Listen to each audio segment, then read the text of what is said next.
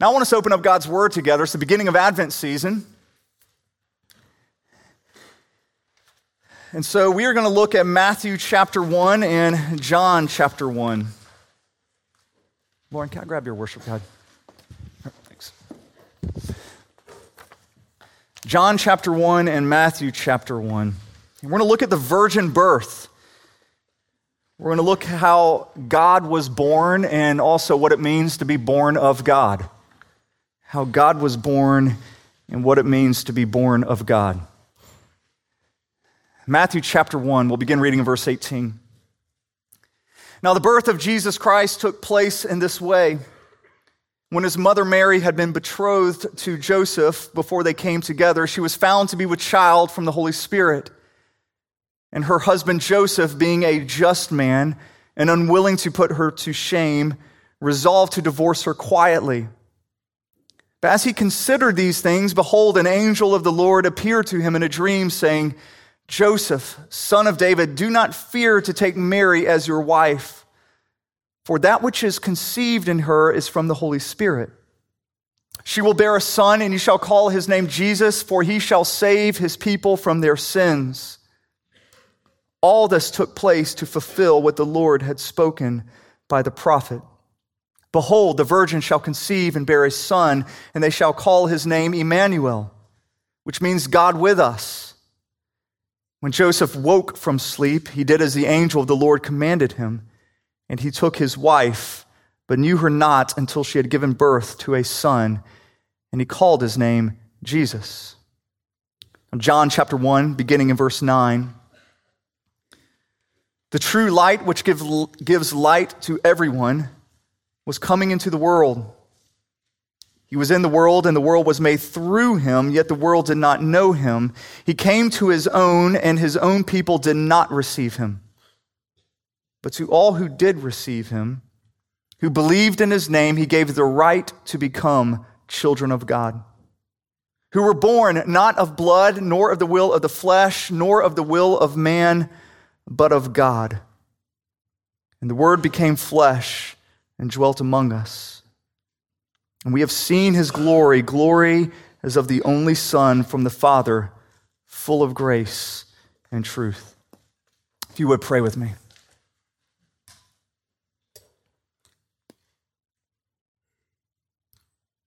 Our Father, I pray that during this time we would hear from you.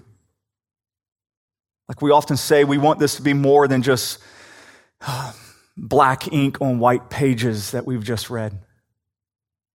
Through your Spirit, we want these words to come alive. We want to hear you speaking to us, Jesus. We want these things written on our hearts because we do not want to leave the same people as we came in. So, Lord, I pray that my words would fall to the ground and blow away and not be remembered anymore. But, Lord, may your words remain and may they change us. We pray this in the strong name of Jesus. Amen.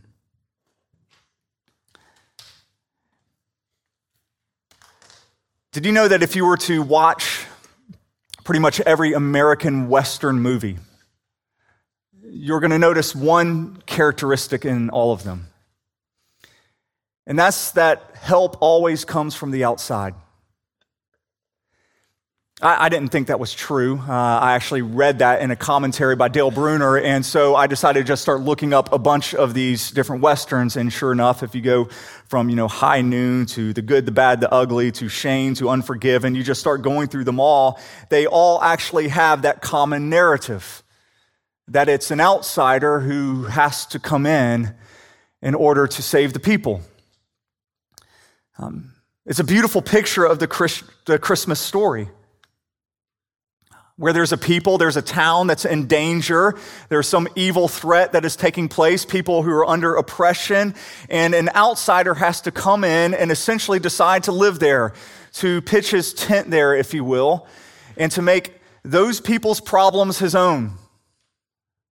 And we understand that in the Christmas story by the Word became flesh and dwelt among us, or you could translate that, the Word became flesh and lived in our neighborhood. Moved in and lived in our neighborhood. He made our problems his own. And there's something about these Western movies, these stories that move us, and all the movies and stories that are like them. I think there's something in our DNA, something in the human genome that resonates with that. It's like we have that story written on our hearts. And I think that's why they are so popular with us. They resonate with us so much, is because we know deep inside they're actually true, or at least they speak to a greater truth. They speak of the truth of Christmas, in which Jesus was the outsider who came to make things right. And what I want us to do in this Advent season, as we turn away from Ephesians and we begin looking at the birth of Jesus, is for us to look at his coming. That's what Advent means, to come. And I want us to look at what it means when Christ came to us. How did he come to us? What does it say about him in the manner that he came to us? What does it say about us in the manner that he came to us? And so we're going to do that by looking at the virgin birth. The virgin birth is, well, it's an essential doctrine to the Christian faith. This is why it's in the Apostles' Creed. I believe, you believe that Jesus was born of the Virgin Mary. The virgin birth is how Jesus is both fully God and he is fully man. And he is those things because of the virgin birth. Yet as important as this doctrine is to Christianity, you're going to find that those outside of the faith just kind of roll their eyes when you mention the virgin birth. Have you ever experienced that? When you've been sharing your faith? I have. The first objection, as you're sharing your faith to somebody and they have kind of a nominal understanding of the Bible, their first objection is, well, what about Jonah? Okay, so they always bring up Jonah. Do you really think that a person could be swallowed by a whale? And I say, well, it was a fish. Always had to correct them, annoy them. And then and what about the virgin birth?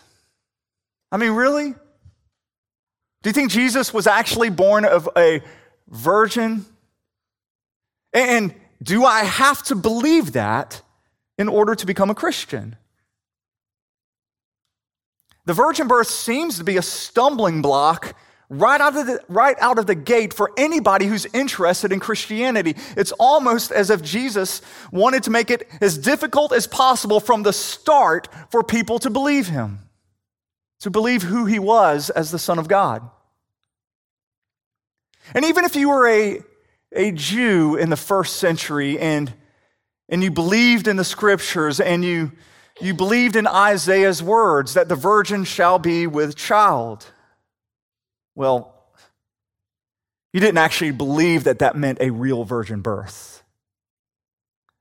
The word in Hebrew for virgin there can also just mean young lady, a maiden. And so that's just a young woman who's going to be with child. And of course, his name shall be called Emmanuel, which means God with us. Well, that child can just be a symbol that God really loves us and that he is in some way with us. And so even the first century Jews didn't really believe that a virgin birth was coming. They had already explained that away. It was an obstacle to them. But of course, nobody had a harder time believing in the virgin birth than Joseph. How could he believe something like this? Have you ever tried to picture in your mind Joseph and Mary's conversation? Like after she initially becomes pregnant and how she wants to talk to Joseph. She's like, hey, Joseph, I'm just trying to picture, how do you bring this up? The strangest thing happened to me the other day. Or do you try to segue, what about this weather? By the way, there's no segue into something like this. I'm sure she just said, I need to talk to you about something serious, and she took a deep breath, and she said, Joseph, yesterday I was visited by an angel. The angel said I was highly favored from the Lord, by the Lord, and said I'm going to have a baby. Actually, it's going to be God's child. God himself is going to give me this baby. And by the way, I'm pregnant. Can you imagine Joseph's response? I couldn't imagine how hard that was for Mary to tell Joseph. But I don't care how godly of a man you think you are, you would not believe those words. There's no way you would believe those words. Joseph wasn't buying it, but he was an honorable man. He had every right to publicly shame Mary at this point, to get rid of her in a very public fashion. And I'm sure there's probably a part of him that wanted to, because he would have been deeply hurt by her and this story that she was making up to cover for her infidelity. But he didn't do that. He was an honorable man, and so he decided, well, I will just deal with this situation quietly, and so he divorced her quietly. And that's when an angel came to him in a dream, and the angel essentially confirmed Mary's word and said, hey, you don't need to divorce Mary because she is with child, but this is a child that has come to her through the Holy Spirit, conceived by the Holy Spirit. It's not going to be your child. You don't even get to name this child. I'm going to give you the name. His name's going to be Jesus because he's going to save his people from his sins. And Joseph believed. Now, can you imagine how awful it would have been for Joseph at this point to believe in the virgin birth? I mean, picture now the conversation. First, you had the awkward conversation between Mary and Joseph, and now it's Joseph's awkward conversations between him and all of his friends. I mean, I can picture his friends running up and saying, hey, is it true? I mean, I heard that Mary's pregnant. It's like, yeah, it's true. It's true. But it's okay. She didn't do anything. What do you mean she didn't do anything? Well, I mean, she didn't have sex. She didn't do anything. She's still a virgin. But she's pregnant. Yeah, I know. But she really didn't do anything. I know this might sound strange. I mean, it might sound a little odd, but I actually had a dream last night, and the angel told me that everything's fine in my dream. The angel told me that it was the Holy Spirit who overshadowed Mary and made her pregnant with the Son of God who's going to come now through us to save the world. I mean, can you believe it? Can you imagine just the blank stares? And they would have thought Joseph was one of three things. Like, Joseph, you either fell and hit your head and you're crazy, or you're really gullible. I mean, really, really gullible. Or you're lying to us. You're trying to deceive us for some reason. Maybe it was your own infidelity. Or maybe you and Mary, that you actually already had sex and you're just trying to cover up for it. I don't know, but there might be some reason you're lying to us. But you're either crazy or you're really, really gullible, or you're lying to us. That's what Joseph's friends would have thought. And can I tell you, that's what everybody has thought from that moment on about Christians. Joseph at the start, really as the first Christian here, we identify with him. And he's showing us what it's going to look like when we follow Christ. That people are going to think either we are crazy, we will just believe, or we'll just believe anything. We're completely gullible. You'll believe whatever your parents told you, whatever you learned in Sunday school. You know, you're just going to believe that. Or they might think you're deceiving them. You're a con artist trying to pull one over on them. I get that all the time as a pastor. Oh, you just say these things because you're after people's money, or you just want power. You're nothing but a charlatan.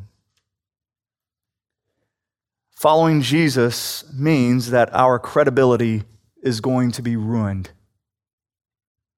It means that our reputation is going to be in shambles. It means that we are going to become outcast in society. That's what the virgin birth meant for Joseph. That's what it still means for us today. No one believed him.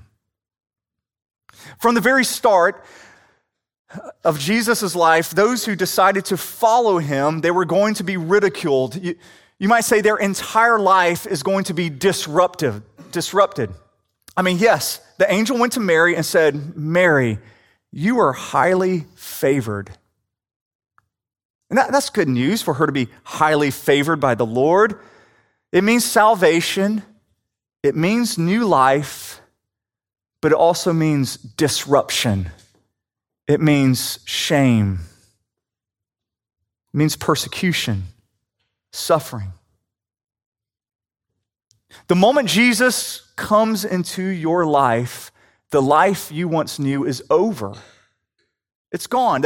All the plans that you had for your own life are over the moment Jesus comes in. I'm positive that Joseph and Mary, they longed for the Messiah.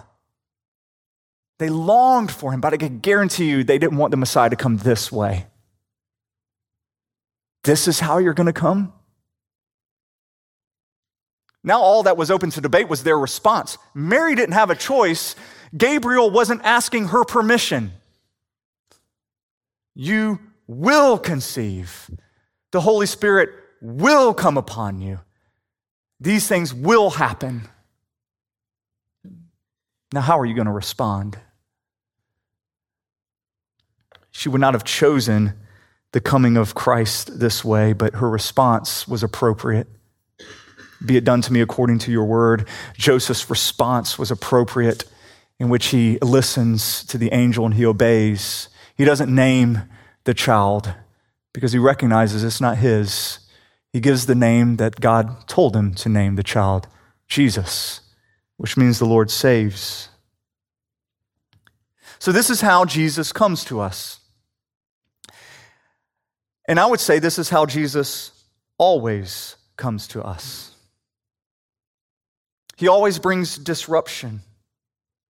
He always brings a little bit of chaos. With him is always going to come new life, but also is going to come shame. And you need to see that your spiritual birth and the birth of Jesus are actually remarkably similar. Your spiritual birth and the birth of Jesus are remarkably similar. I would say that they're both virgin births. They're both births that come and they disrupt your life and they give you new life. So let's look once again at John chapter 1, because I think this is where you see it so clearly. John 1. Once again, the true light which enlightens everyone was coming into the world. He was in the world and the world was made through him, yet the world did not know him. He came to his own, and his own people did not receive him. But to all who did receive him, who believed in his name, he gave the right to become children of God, who were born not of blood, nor the will of the flesh, nor the will of man, but of God. John here, he tells us how God was born, and then also how we are born of God. How God was born and how we are born of God. He uses three phrases to describe how we become born of God or how we become children of God. The first, he says that it was not of blood. It was not of blood. It says who were born not of blood. And some of your translations might say not of human descent, which is the meaning of this phrase. Basically, what John is saying is your birth did not have human origins. You are not a Christian because your parents were Christians, and that was just somehow passed down in your DNA. But your birth did not have human origins. Next, he says, nor of the will of the flesh. Some of your Bibles might translate that as not of human decision, which is the same thing. The meaning is that your birth did not come because of any desire that you had. We didn't will for this to happen. We didn't will to become born of God. There's even this notion here of sexual desire. Sexual desire leads to having kids, but not so in the case of spiritual birth. Your desire had nothing to do with it. Next we read, nor of the will of man. Literally, it reads, nor of the will of a husband. Once again, think of a natural birth. A husband is required. But not so in the case of spiritual birth. So you put all these together, and you know what you realize is that Jesus, or John, is describing here really the birth of Jesus. It's John, a lot of people say he doesn't have a birth narrative. That's just Luke and that's just Matthew. But no, we see that John actually has a birth narrative. He's describing the birth of Jesus as a virgin birth who was not born of human descent. He was not born of the will of the flesh. He was not born as a result of sexual desire, and he was not born because of the will of a husband. He was born of a virgin. Man didn't seek this. Man had nothing to do with the way Jesus came into this world. And John is saying this. He goes, now your birth, when you're born of God, happened the exact same way. The exact same way. Another way of putting this is that Jesus always comes to us through a virgin birth. You didn't ask for it. You didn't seek for it. You really didn't have anything to do with it. What happened is that when you became born of God, the Holy Spirit came and overshadowed you and changed you, put new life in you. It's how Jesus came to you. We are born again through virgin birth. That's how new life comes. So we were born not of blood, nor the will of the flesh, nor of the will of man, but of God. Now, this is what we mean when we use the phrase born again. We're born again Christians. Our first birth, we were born out of the will of man. You know, our parents got together, we were born. But our second birth, we were born of God. We were born of God. I've been thinking a lot about that phrase, just that little phrase, born of God. And I got to confess, I haven't thought that much about it over the years. I always kind of assumed I knew what it meant, but it's actually so much richer when you just sit and you dwell on it. To be born of God is to be reborn. When Jesus was talking to Nicodemus, remember that conversation, and he says, you must be born again if you want to enter into the kingdom of heaven. And Nicodemus responds, well, how can you do that? How can you enter into my mother's womb again and be born again? It makes no sense.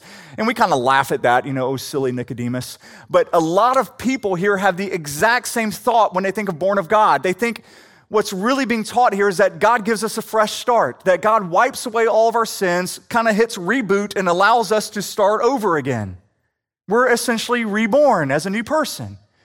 But that is not what it means to be born again. Let me ask you a question. If you actually could re-enter into a womb and be born again, would anything actually be different about your life? This time as you got to live it all over again, would it be any different? Would there be less sin? Would you make, a lot better choices? Would you be perfect? Would you follow God completely? What if that were to happen 1,000 times? You could be born again 1,000 times. Hit the reboot, start again, fresh and new. All of your past sins wiped away. We're starting again new. Would any of those times, would you be able to fully please the Lord? Would you be perfect? No. You would fall into sin over and over again. With every lifetime you had, you would be just as sinful. That's not what it means to be born again. It's just a fresh start or to start over or just to have your sins wiped away and now you get to start with a fresh blank slate. That's not what Jesus means when he says you must be born again. And it's not what it means to be born of God. To be born of God means that you are reborn, but this time with a different nature. You're born with a different nature. Think of it this way. There's many different degrees to what we would call life. We would say a tree is alive. We would say a dog is alive. But in no way could we compare those two kind of lives. A dog's life is a superior form of life to a tree. Just like a human's life is a superior form of life to a dog's. It's a higher form. As you move from a plant life, maybe to an animal life, to a human life, you realize that each one of these forms of life is characterized by a wider range of emotions, by a greater awareness of the environment around them, more intelligence. That's what it means to move up in those different forms of life. And to be born of God means that we are not just reborn like we were, but we are reborn with a different nature. A nature that is superior in its understanding of both who it is and how we are to interact in the environment around us. Essentially, we've been given new senses. We've been given spiritual eyes, and we can now see things that previously we could never see. We can now hear God in a way we never could before.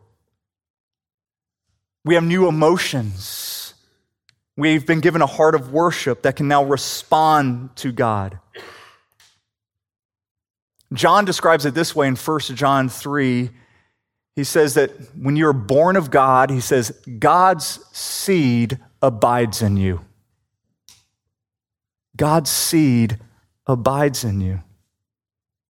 It's what it means to be born of God. It means that we have a part of God now coming into us. That's where the parallel between the birth of Jesus and our own spiritual birth is.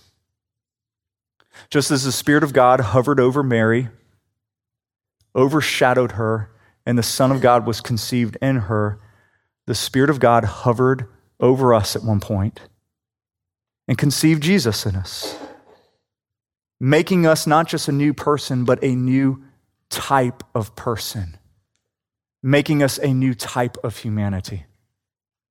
And when we look back at our old life, when you've been born of God and you look back at your old life, it almost looks like the life of a vegetable. It really does. There is that much of a difference to be born of God and to just be born of man. You've become a new type of person. You have new senses. You feel fully alive and awakened to the realities of who God is. The only way that you can even describe yourself in the past is really, I was dead. It's more like life and no life, the difference between a tree and a rock. God has made you a new type of person when you were born of him. So can I ask you, have you ever been born of God? Does that seem like Christianity to you? Has this happened to you? Has God come and disrupted your life in order to give you new life? Have you ever felt the Spirit of God hovering over your heart in order to change you? Now, the appropriate response to a virgin birth is to completely give yourself into it, to completely give up any sense of control that you might have. It's the only way that you will be saved. I mentioned before that Joseph, he did not even get to name his own child. He did not get to name. That was the one thing that the father got to do. And the one thing is when you exercised authority and control over your child, you did that by naming your child. And God says, you will not name this child because he's not yours. Instead, you're going to submit to this child. You know, one of the things that we, as a family, we got a dog about 8 years ago, and I didn't want to have to take care of the dog. I wanted my kids to take care of the dog. So I thought one of the things that needs to happen in order for my kids to take care of the dog is they have to name it. And so we brought a dog and went to the animal shelter, and we got a dog named Emma. And Emma came in, and I was like, this dog's name is no longer Emma. Kids, what will you name this dog? And it was Caroline who named Emma Daisy. So we have Daisy now who's part of our household. And because she named Daisy, she's exercising an authority over Daisy, saying, I'm the one who takes care of you. I'm the one who's in control of your life. But you can't do so the way Jesus comes to us. We never have control over him. We never have authority. all we could do is just simply come and submit our lives to him and recognize from the very start when he comes in, the new life we have is due to his authority and not our own. And yes, he's going to bring disruption. Yes, he's going to bring chaos, but we recognize that it's his life now to control. Have you done that with Jesus? Have you submitted to him and given him all authority and recognize his lordship over you? Pray with me. Father, there's so much that's here as we look at the glorious story of how you came to us through virgin birth. We thank you that your Spirit has come to us as well and has given us a new nature. We're not just born again, we're born of God. We're truly alive. So alive that when we look back at our old lives, we can only describe it as one of being dead compared to the life we are now living in light of who you are, Jesus. So thank you, Spirit, for the work that you're doing in our lives. And for those who don't know you, I pray in this moment your Spirit would overshadow them. That even now your Spirit would begin drawing them to you. Even now begin disrupting their lives, bringing in the chaos that's necessary in order for you to be born in them and in order for them to be reborn. And I pray this in the strong name of Jesus. Amen.